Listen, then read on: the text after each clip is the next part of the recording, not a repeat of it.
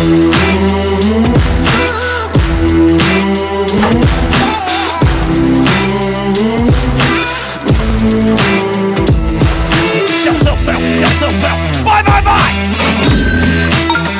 the AM/FM 24/7 radio network, broadcasting from AM and FM stations around the country. Welcome to the Small Business Administration award-winning School for Startups Radio, where we talk all things small business and entrepreneurship. Now, here is your host, the guy that believes anyone can be a successful entrepreneur, because entrepreneurship is not about creativity, risk, or passion, Jim Beach. Hello, everyone. Welcome to another exciting edition of School for Startups Radio. It's a very special edition. It's our first show in January 2024. Welcome to the new year. I hope you had fantastic holidays, a great new year, and all of the fun associated with that. I hope you have made some goals, written them down, shared them. During the holidays, I think maybe on the 30th, my wife and I had a hot tub together and swapped goals for the year. That was what we did. It was a great conversation, a married couple conversation. And I'm really excited for 2024, and I hope you are too. I'm excited for a bunch of great shows too. We have been hard at work over the holidays, getting shows ready for the new year, and we just have an amazing slate of guests coming up here in the month and for the rest of the year. The show continues to grow. We are on 68 AM FM stations now and still have a huge loyal listenership online as well, especially our good friends at AM FM 24/7. Out of Tampa. Really appreciate them. Just great things ahead and looking forward to a fantastic year. I hope you are too. My favorite line of entrepreneurship is this, that entrepreneurs don't lay in bed at night worrying. They lay in bed at night dreaming of the possibilities and the future. Just a great way to think about it. All right, for our first show today, we have David Greenspan. He is the founder of a company called Bluecase, a very cool story. And from UC Berkeley, the head of their entrepreneurship program, Dr. Richard Lyons is with us. Great show. Let's get started in just a second. Thanks for being with us.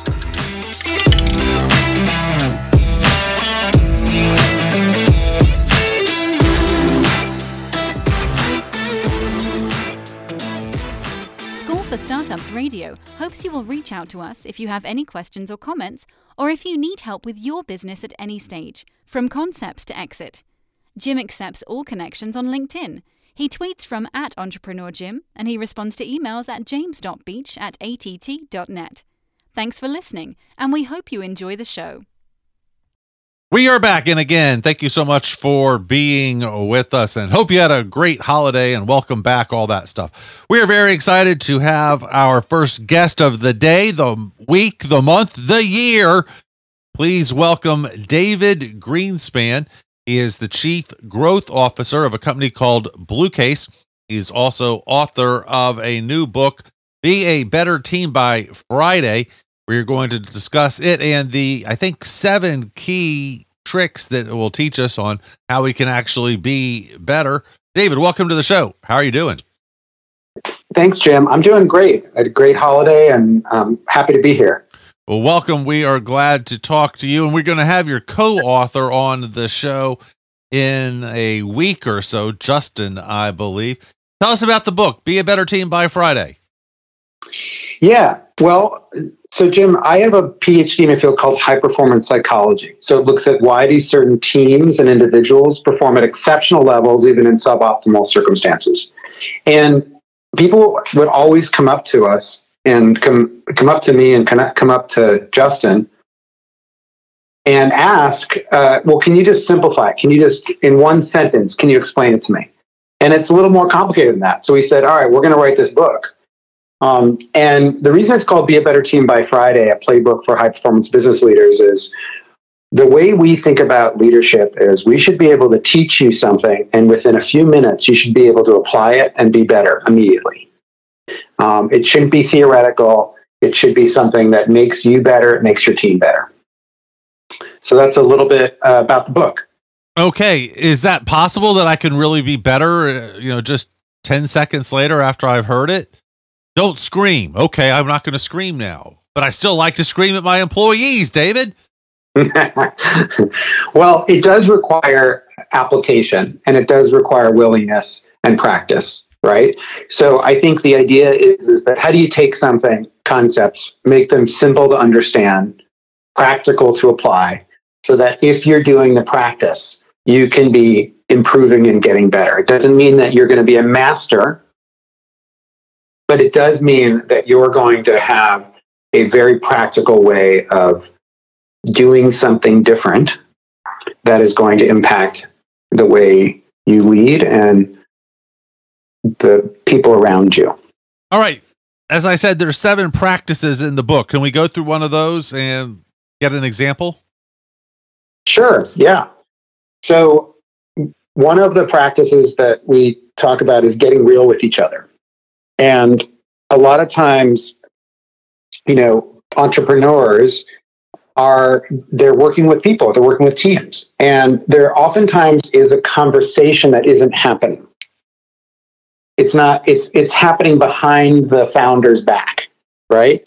Like when the founder is in the room, people change how they're speaking.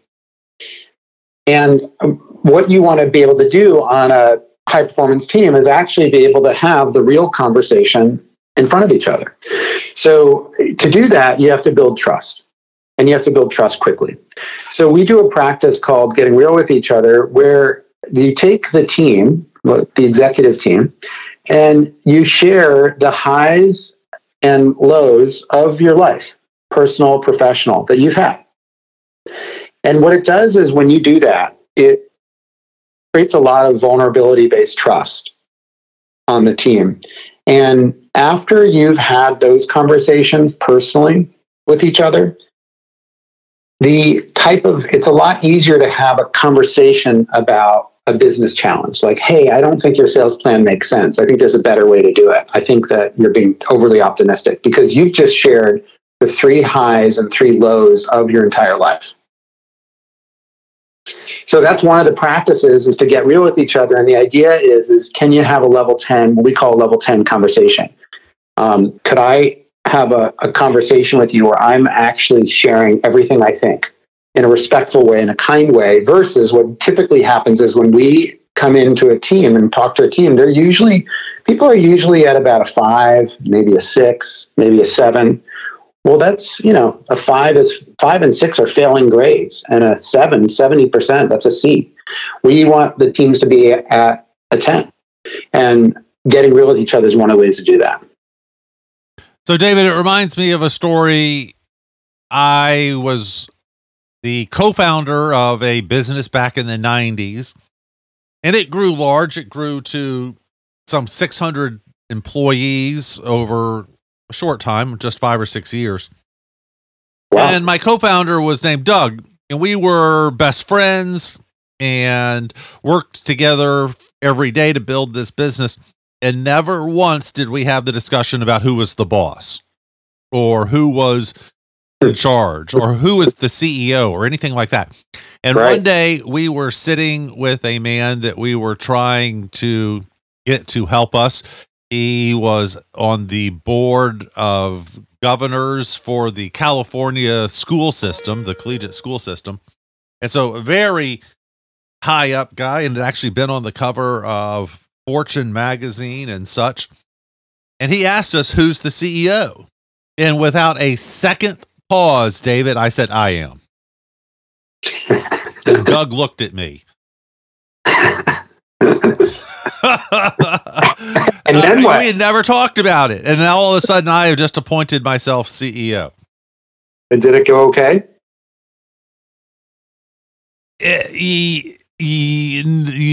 No. Yes and no. Yes, in the short term. 2 years later, as we were facing bankruptcy, and had about $10,000 left in the bank, I got a call that a check had bounced, and I was like, but there's $10,000 in the bank. And I opened up the account and there was zero in the bank. And he had taken the last $10,000, cleared out the bank, and had gone to Jamaica for the weekend with his girlfriend and said that I was the CEO and it was my problem. Got it. Yeah. Just a little subtle, you know. Yeah. 2 years later, oh, it's your problem. So, no, it didn't turn out well, I guess, is the answer. Yeah. Well, it's a great story, and it's actually not uncommon, right? That's a conversation you probably weren't having because it's a tough conversation. There could be some conflict, there could be some feelings. How do you do it? How do you have that conversation? Well, we found that when you create this baseline of trust with each other, it creates such power. We did this with a team. There was 4 different companies coming together. And they were in the construction business. So you can sort of imagine, fairly masculine guys. Yeah, you would think, yep. It was all men. And they were forming into one company. Each of these executives were running their own company. And they came together, they did this. And the acquiring company CEO did it as well with them. And this was right at the beginning. And a few years later, this company went public, and the CEO of the public company attributed this exercise, the getting real with each other, to the fact that they were able to manage the integration so well, that there was so much trust after doing this, that they could have the tough conversations, work through things in a respectful way. And a lot of times people have never even had these conversations with some of their best friends. So this is an example of how you build trust, and it really sets the foundation for a lot of other conversations. It's hard. You can't jump into a lot of other conversations if you're not having the real conversation. And typically when we sit in on meetings, most meetings are ordinary. They're ordinary because people aren't saying anything that's high heat. They're not bringing up who should be the CEO. They're talking about the easy stuff. Well, you need to be able to talk about the hard stuff. So this allows you to do it. And when you can do that, people are incredibly creative and intelligent and innovative. And once you can have the real conversation, you can get to it and solve stuff. Tell us about the coaching business, and we'll come back to the book in a minute. Tell us about Blue Case. Yeah. Well, Blue Case was founded in 2013. And we've noticed that a lot of companies and teams, there's unused engagement, intelligence, motivation, creativity that's offline. It's in the company, but it's like gold in the ground. It's not being used. And typically, when they've researched this, it's about 70%. So about 70% of the intelligence, creativity, and innovation, it's offline. You're paying for it, but you're only getting about 30%. And so we were founded to really take that unused potential and put it online. And we combine high-performance psychology with strategic planning and executive coaching to do that.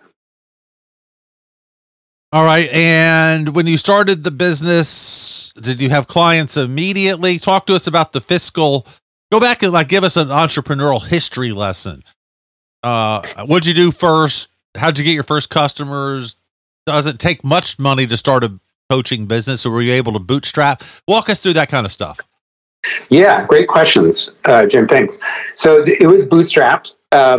It was initially, I initially founded the company, and in the beginning, one of the things that I did that was important is I put a brand promise in place and said, if you're unhappy with what we do, you can short pay us. And that includes, you can write on the invoice, whatever you think it's worth, including $0, and that will be considered full payment. So I guaranteed the work. In the beginning, we did some of our initial clients, we did some equity with, where it was an equity and cash. And what would happen is we focused on, how do we just deliver incredible results for the first client? So they're such a raving fan that they tell their other companies and friends about us. And so what we did is that's how we started it. It was one client at a time, and then the second client, and then those clients got great results, and they started telling their friends. So we worked with a company. They were struggling, maybe worth $10 million, and two of the people on their executive team, they didn't really have time to work with us. But two of the people on their executive team were in conflict. They weren't getting along. And it was a product person and a development person. And the CEO knew that they could not move forward if two of their executive team members were not getting along. There was too much interference. And there was a lot of them. I bet you killed one of them in a car wreck. That's what we did. Like suicide. We're so effective. Anyway, so that company, we worked with them over 2 days. We got the team to be a high performance team. That company went on to grow to $1.3 billion. Wow. To a global leader. And $10 million to $1.3 billion? Yep. Wow. Yeah. But, it comes from leadership. People think, there's that expression, culture eats strategy for breakfast by Drucker. Everyone's heard that before. Yep. This is a demonstration. They had an incredible culture. They had great, they put practices in place for everyone to become a better leader. And so the company scaled really quickly. So what industry was that in? That was in technology. So yeah, that was a tech company. Does the industry matter for your clients, David, if are certain companies better attuned to hearing this and listening, perhaps? Yeah, great question. Well, we're industry agnostic. It tends to be office workers. That tends to be who we work with. The companies also have to be successful and be making money. So we don't do turnarounds. And if a company's in financial trouble, it's just not a good fit for us. We do companies that are growing, that are successful, but the CEO wants to go faster. He or she is frustrated because they're not going fast enough, or they have. And one of the other characteristics that usually the companies that work with us are trying to disrupt an industry. And the CEO is a learner. He or she is curious. They know that no matter how smart they are, that they need a coach, they need to learn. And so that it's kind of more about the mindset of the CEO rather than the industry. And how do you find clients now? How do you go about marketing and then actually closing the sale? A lot of it is referrals. We've had a lot of great success stories. Four of the companies we worked with crossed the $1 billion threshold while working with us. That's not because of us, but I don't think they would have gotten there without us. And they've shared those stories. So a large piece of it is referrals. And then we do marketing as well. We're active on LinkedIn. We just published this book. And we do some outbound work as well. Let's go back to the book, Be a Better Team. By Friday, we had gotten one of the practices of great CEOs and teams. We talked about getting real. Let's talk about another one or two. You want to talk about mindset? Sure. Yeah. Choose your mindset. Talk about that. Yeah, that's the first practice, is choose your mindset. And part of what we want to create in our organization is a team flow. And a person can be in a state of flow. We've heard that term a lot. And a lot of times people are in a mindset that's very disempowering. They're oftentimes in a victim mindset, in what we call a complaining mindset. And they're complaining about things, or they're feeling persecuted by something. And we really work with leaders to help them actually intentionally choose their mindset, because the mindset is like a pair of glasses you're wearing, and the glasses could make everything rosy. It could make everything look dark and depressing. And people don't recognize that we're always coming from a mindset. When you wake up in the morning, you have a mindset that's actually shaping everything you see, right? And so to be able to intentionally choose it, and so what we teach people how to actually choose a creator mindset. And the big thing with choosing your mindset is to be focused on what you want, not what you don't want. Okay, say that again. That seems like the key to me, because so much,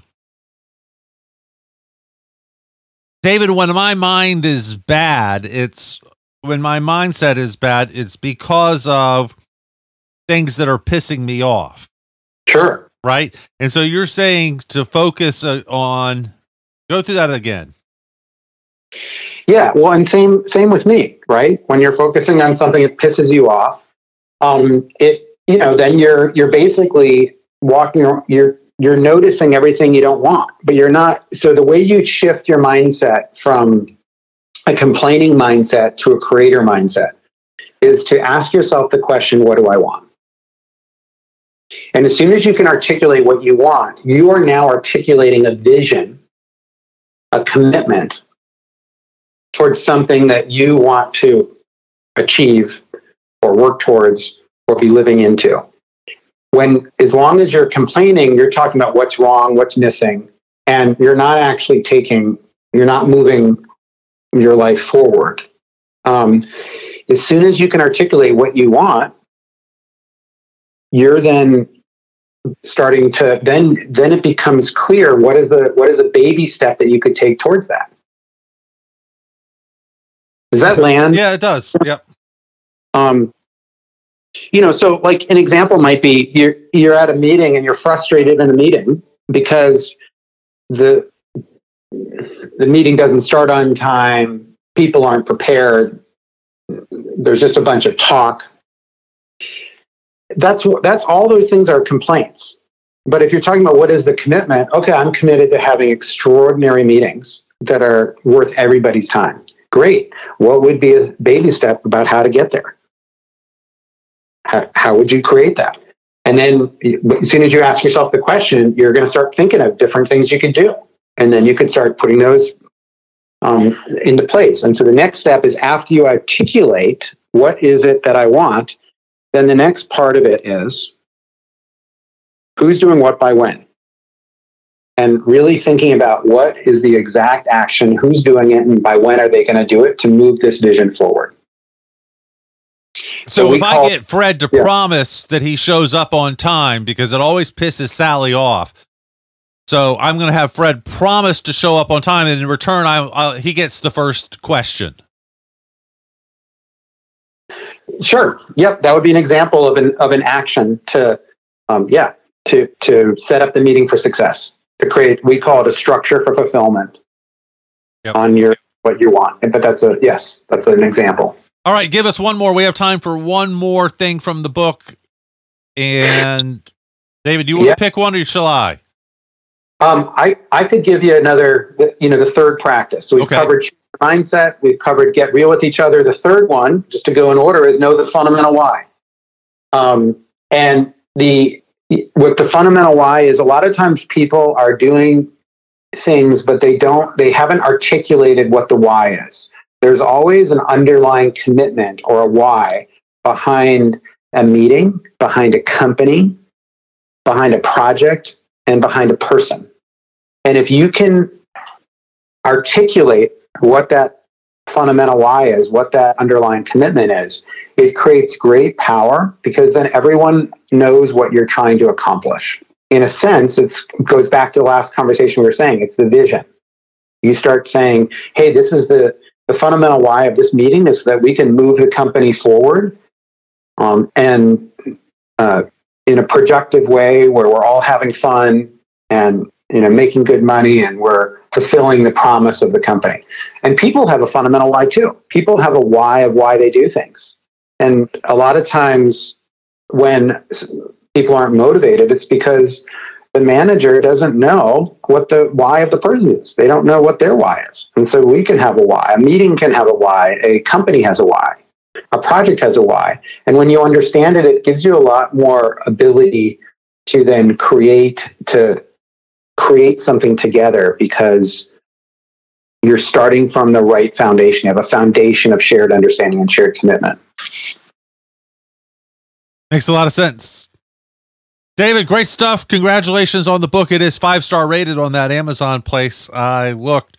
How do we find out more? Follow online, talk to Blue Case, all of that, please.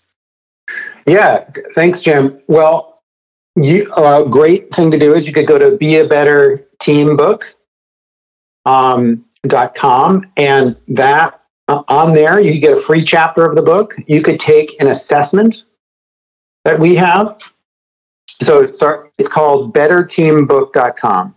There's no B in it. betterteambook.com. You can also look us up on LinkedIn. We're Blue Case Strategic Partners. We're called Blue Case because jet fuel comes in blue cases, and we're like jet fuel for companies. So we're on LinkedIn. betterteambook.com would be a good place to find us.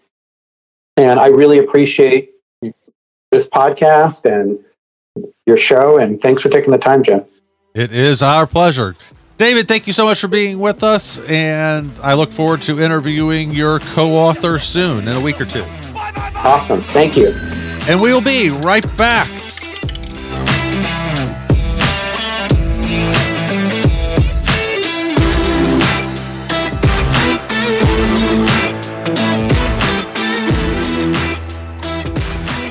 Well, that's a wonderful question, actually, Jim. Oh my gosh, I love the opportunity to do this. Thank you, Jim. Wow, that's a great one. That is a phenomenal question. That's a great question, and I don't have a great answer. That's a great question. Oh, that is such a loaded question, and that's actually a really good question. School for Startups Radio.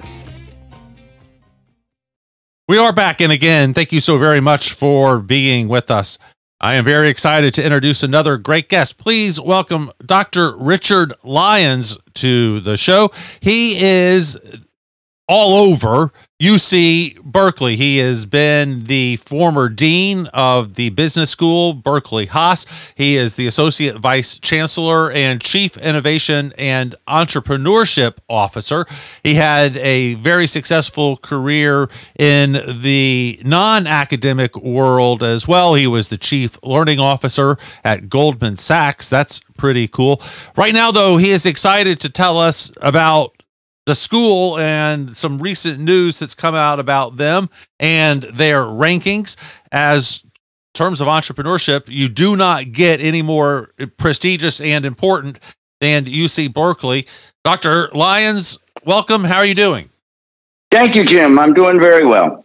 So, what's the big news? You recently came out number one in, drum roll, please. Well, thank you for that. Yeah, so PitchBook puts out annually new data on which universities across the world are producing the most venture-funded startups, and Berkeley was number one in the ranking that came out just about a month ago.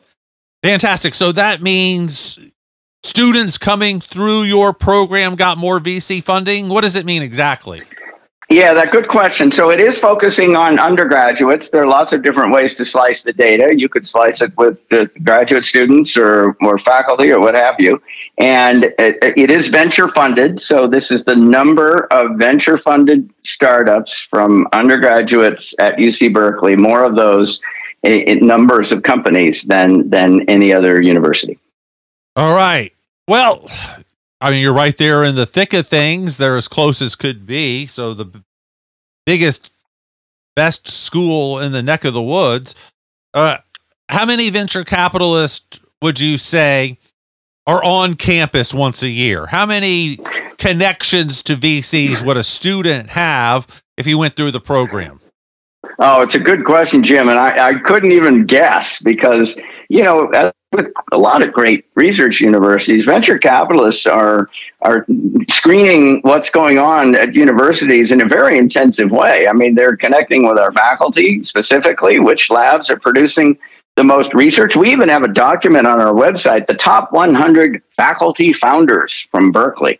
And, there are more than 100. That's why it's top 100. But anyways, there are lots of VCs that look at that list and say, wow, I knew 25 of those people. Another 30 or 40 are in fields I don't follow. But there are 25 or 30 more that I need to make contact with. So I think the quick answer is, many tens in a given year, right? Probably 100 different VC organizations in a year. And that's just a crazy guess. All right, let's start at the very beginning.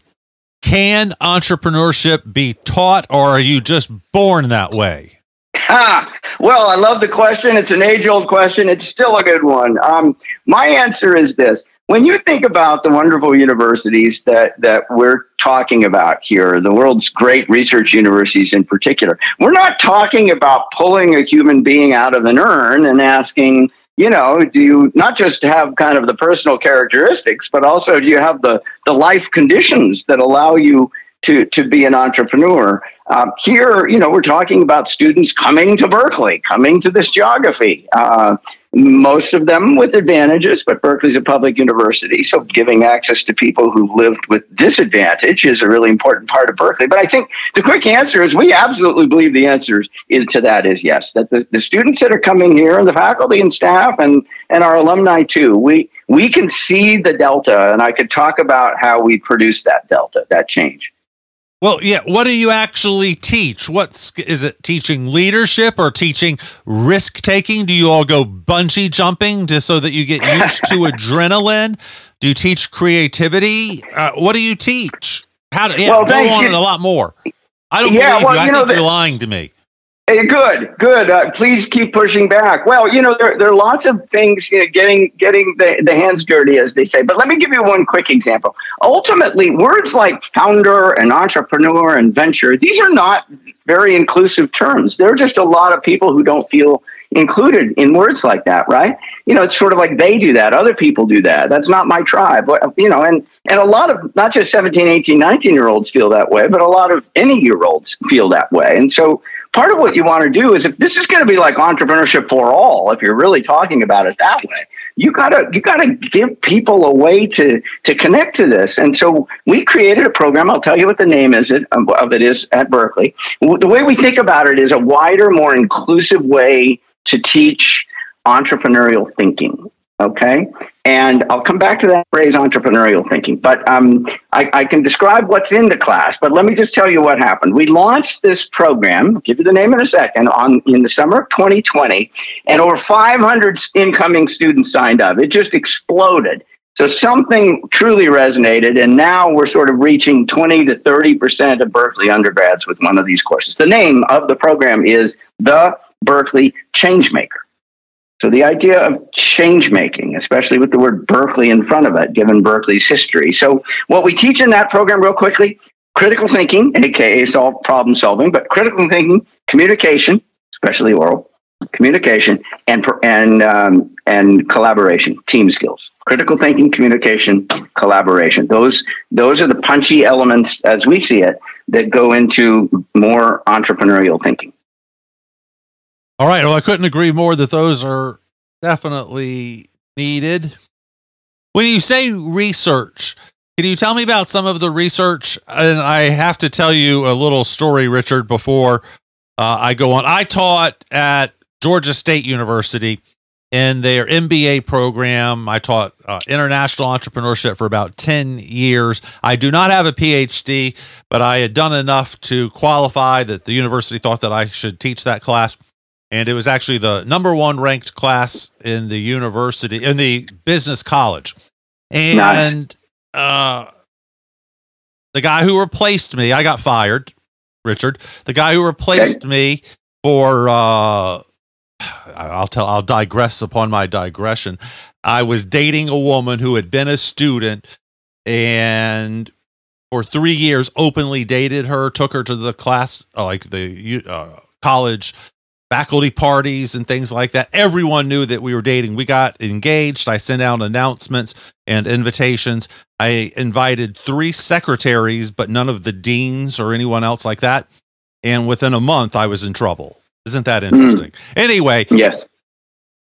The guy who replaced me had been studying, he's a PhD in entrepreneurship, had been studying for the last 7 years the idea that when you're a beginning entrepreneur, you need lots of connections, but as you get further in your career, connections are not as important. And I and every other entrepreneur in the world goes, duh. You know, it took you 7 years to figure that out and prove that one. You know, what the, you know where I am. I hear you. I will stop babbling. Your thoughts? Well, yeah, I think so. Part of what makes Berkeley or any big research university an engine for innovation and entrepreneurship is what's coming out of the STEM labs, right? The science, the technology, the engineering, mathematics is the M in STEM. And so the idea of Jennifer Doudna, a faculty member here, won the Nobel Prize a couple of years ago in biochemistry, shared it for CRISPR. And Bill Nye, the science guy, I heard him speak a couple of years ago. Somebody asked him, what's the biggest scientific achievement over the last decade? And he immediately said CRISPR. So, she is doing basic research. I mean, fundamental research, still doing like Nobel Prize quality research.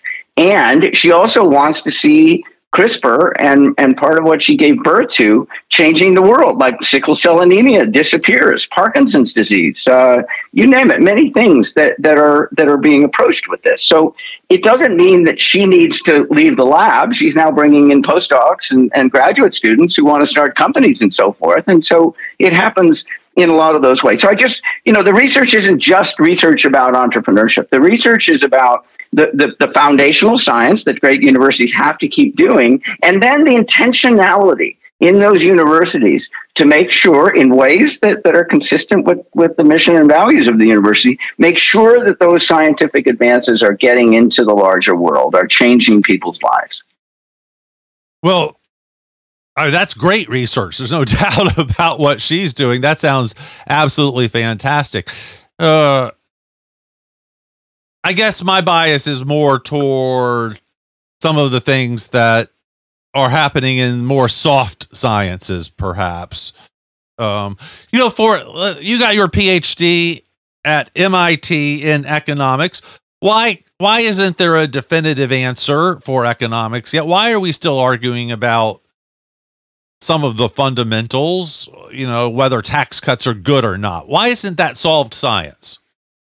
Yeah, that's a good question. So strictly speaking, economics isn't a science; it's a social science, and so there are human beings involved, and human beings are messy, Jim.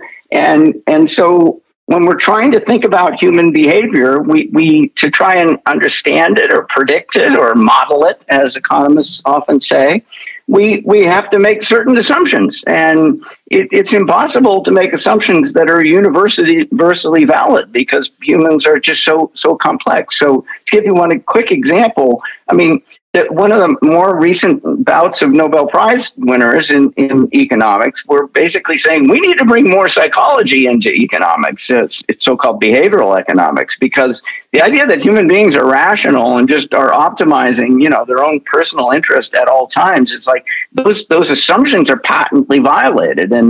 And economists will often say, well, the assumptions can still be patently violated, but also be good descriptions of human behavior. Anyways, bottom line is these kind of difficult questions about what happens when you raise the minimum wage, or is, fiscal policy inflationary? These are hard and big questions, and we bring as much data as we can to them. But I would look, like, if you thought about monetary policy and you thought about interest rates and you thought about managing the economy, and inflation shot up and interest rates went up and inflation's coming down. Now you could say, yeah, that was easy. It's like, no, that wasn't easy. In the Depression, you go back 100 years and people were saying, no, conservatism is the way you get out of depressions and things like that. We need to raise interest rates in the face of a depression. So it's like, we've learned a lot and we still have a lot to learn. I guess that's my bottom line. Well, that's a good way to put it. I am reminded by my father, who was a physician, and he said that still it's 50-50 in medical school. 50% they teach you is known, and 50% they're making up out of their ass. And so let's talk about something else made up out of my ass. Okay. Bitcoin. Yes. The whole crypto market. Where do we stand right now? There was a little bit of a rally toward the end of last year. It started to come back, right? Some of the indices, but we've had the two major convictions, Sam Bankman-Fried and then Bitfinance, the other big exchange guy, got convicted as well. Yep. I can't remember his name right now, the Chinese guy. The CEO of Binance, right. And strangely, I was fascinated by this. All of the press releases about his arrest didn't mention whether his guilty plea was going to come with any time or not in prison. It was all the financial. He was going to have a $4 billion payment, but prison time was completely not mentioned. So I thought that was interesting. What's your take on the state overall of crypto? Where are we? Look, I'm going to give you kind of maybe a standard answer, but at the bottom line, you've got blockchain enabling technology that people are still working out what some of the applications are, and crypto is one application, and there are many others. I think 3 or 4 years ago, people thought, blockchain is going to surge through the global economy, and it's going to get used in supply chains and lots of different areas in operations. It is getting used, but I think a bit less than people thought. But here's the way I think about it. All right, I go back. Some of your listeners will remember the late 1990s, not all of them. And, people were talking about this internet thing, and it was explosive. I was teaching here at Berkeley in the late 90s, 96, 97, 98, and so forth. And then people were saying, but there are, web ban. Anyways, these companies people don't remember, but there were all these companies and saying, man, this looks like a bubble. There's just crazy bubble going on here. So I look at crypto that way. There's a lot of crazy bubble stuff, but the fundamental point is this. If somebody said, the internet in 1998, somebody's saying this is going to transform the world, it's sort of like, here we are in 2023, and Amazon has kind of transformed the world. So when people say, look at all those companies that died in 2000, 2001, 2005, whenever they died, it's like, yeah, there was an incredible cleansing of all the junk, or maybe it was just experiments, which is a healthier way to say it. But the world did get transformed. And so my own view is that when you play this forward a decade or two, a lot of what we're talking about now will be gone. I view them as experiments, and there will be a few things blockchain based and quote unquote cryptocurrency category based that will be transforming the way we do finance and the way we do economics. Yes. Well, I believe that. I think that we always have to keep the blockchain separate from a financial discussion. Blockchain is also great for tracking fruit, making sure that your fruit is really as fresh as they say, or truly organic or whatever. And finance is just one of the applications. And so I hope people keep that in mind. Blockchain, good. There's no doubt about that. And then the financial piece, well, that's a little bit separate. And then what about the role of stable coins? Are we going to end up with a basket of stable coins that are truly, truly stable, backed by governments, or some sort of, I don't want to say currency, but some sort of thing that has actual value? Gold? Crazy? Yes. Well, my view is yes. I mean, I think if you look at so I'll use the word collateral, right? If somebody said, this particular stable coin is 100% backed by like liquid, easy, true value collateral, and it's in an escrow account, so it could be captured. Nobody can run away with it at the moment of darkness, right?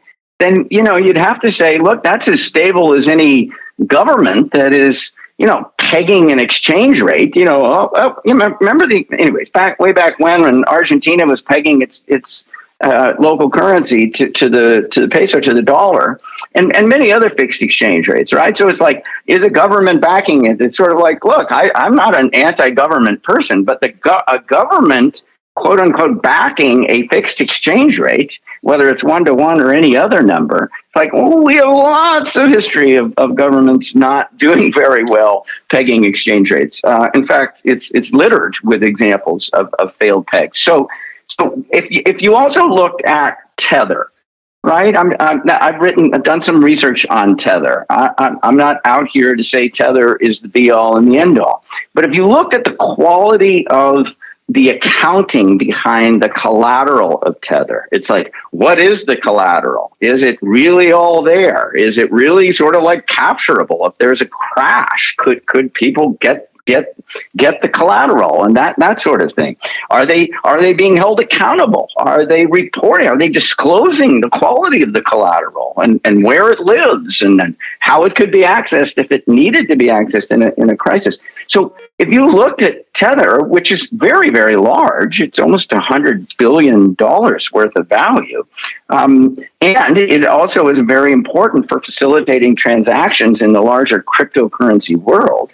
The quality of its collateral and the confidence that people have in its collateral has gone way up. It's not perfect, but it's gone way up over the last 4 or 5 years. And so if we were to compare that with a government, used as an example, a government making a promise in the background, I think a lot of people look at again, just Tether. There are many stable coins, but Tether's one of the very biggest. They would look at that and they'd say, that feels safer than, a government saying we will back this exchange rate. And at a macro level, what do you think is going to happen in the economy in the next year? I feel the economy feels really weird to me right now. It feels like we're in a recession, but the data says we actually grew quite nicely, I think, in the last quarter, if I remember correctly. We have some industries that I think are in a recession, and for example, mortgage brokers, and then other industries that are booming through the roof still. It seems like we have a strange dichotomy going on. What's your feeling about the economy and where it goes? Well, I agree with that strange dichotomy, and and I know that it's perilous to make predictions about the economy. But you asked me the question, so this is one person's view. I'm not suggesting I'm an expert forecaster, but I'm on just judging from the data, watching inflation, watching employment, unemployment, and other of these sort of key signals about where things are headed. I'm in the soft landing camp. I think, like most people, the odds of a recession have fallen considerably. Inflation is coming down significantly. I think if there's any kind of news in my prediction, it's that I think short-term interest rates will stay higher longer than people think. People are starting to say, oh, no, we can finally predict maybe that the next Fed funds or Fed interest rate move will be down. It's sort of like, even if it is down, I see interest rates holding firm above 4% for quite a while, and we're above 5% now. I'd be surprised if they drop below 5% in 2024. So that's part of my soft landing calculus. I think it's going to take interest rates at that level, short-term interest rates at that level, to get inflation down to where the Fed wants it, which is the 2% target. Right. How much do you believe that number? I've seen some data that says inflation's really at 17%. And in some areas, it feels like 17%. If you go out to dinner, it feels like we've had more than 2% inflation or 5%. Some areas, it feels like we've had 50% inflation. What are your thoughts? Yeah, thanks for that. I think it's a good question. This is one of the things where economists have definitions of words that don't always square with people's practical reality, and you have to pay mind to people's practical reality. But the inflation rate is the change in prices over a period of time. So if you say, well, what was the inflation over the last 12 months? It's like, well, where were prices a year ago and where are prices now? And we look at the difference, and currently we're saying that's like 3.5% or wherever we are right now. But what people experience is like, look, if you have 3.5% inflation, I'll use a round number, 4% inflation over 3 years, right? You're 12% higher, and that actually compounds. You're like 13 or more % higher. And people are saying, you keep saying it's only 3% or 4%. It's like, I'm looking at prices and it feels like it's 15 or 20% higher. It's like, yeah, those two things are both true. They're both true. One is the experience on the ground of people saying, we've had some inflation now for a few years, or at least a couple of years at an acute level. And I'm going to the store and that price is 20% or more higher than it used to be. Absolutely true. So, the Fed is not going to try and reverse those past price changes. The Fed's goal is to get any going forward price changes over a period of time, say a year, down to 2%. That's its goal. So those price levels are going to stay elevated, and that's not going to go in reverse. Your job is to make UC Berkeley entrepreneurship famous and get it recognized as number one in the world. How do you go about that? What are the things you do to make UC Berkeley the best known? I think that when I make a list of the great programs, certainly UC Berkeley, and then there's Babson and London School of Economics, I think. How do you compete with other great programs, and how do you get yourself to be seen as number one? Well, thanks for that. We have a certain locational advantage, well as I do, that geographies around the world have tried to replicate what this Silicon Valley that we're part of has created. And it's very, very hard to do that. So we have that advantage. Another advantage, people talk about culture this, culture that, but one of the mindsets here at Berkeley is question the status quo. I mean, there aren't a lot of great private university presidents that would say, hey, this university is all about questioning the status quo. Now, they have lots of scholars and smart people that are questioning the status quo, but this is Berkeley's DNA. The mindset of there's got to be a better way to do this, question the status quo, this is Berkeley's DNA. And I challenge presidents of private universities to go out and say that about their university. It's just not their DNA. It's not the way they're built. It's not their role in society in that same way. So that's a cultural element that feeds this in a major way. But your question was a little bit different. It's not where does it come from, but how. So part of it is telling the story I just mentioned, right? This idea of, hey, there are these cultural elements that are incredibly well aligned with this.